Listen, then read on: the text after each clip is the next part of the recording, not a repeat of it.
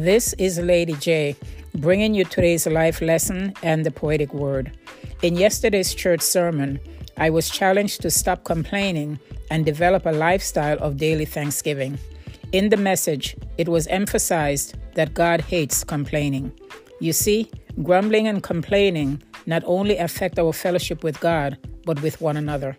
But even more insidious, it discredits the gospel and says that God cannot be trusted to deliver us.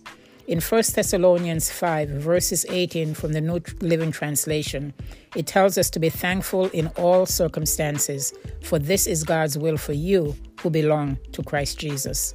This scripture is not saying that we should thank God for bad news or a bad situation. It means that even in the midst of the challenges, we can thank God for who He is and how He's going to deliver us. Today, I'm counting my blessings and I'm saying, thank you, Lord, for the air I breathe. Thank you for daily supplying everything that I need. Lord, thank you for opening my spiritual eyes. Lord, thank you for your love and your sacrifice. Lord, thank you for your encrafted word and the power that is ignited whenever it is heard. Lord, thank you for my immediate family and friends and the ones on who I can always depend. Lord, thank you for giving me the body of Christ and for always shedding light on the enemy's lies. Lord, thank you for the spirit of unity and a walk that is marked by total victory.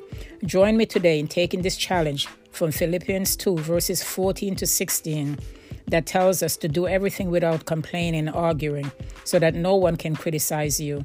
Live clean, innocent lives as children of God, shining like bright lights in a world full of crooked and perverse people.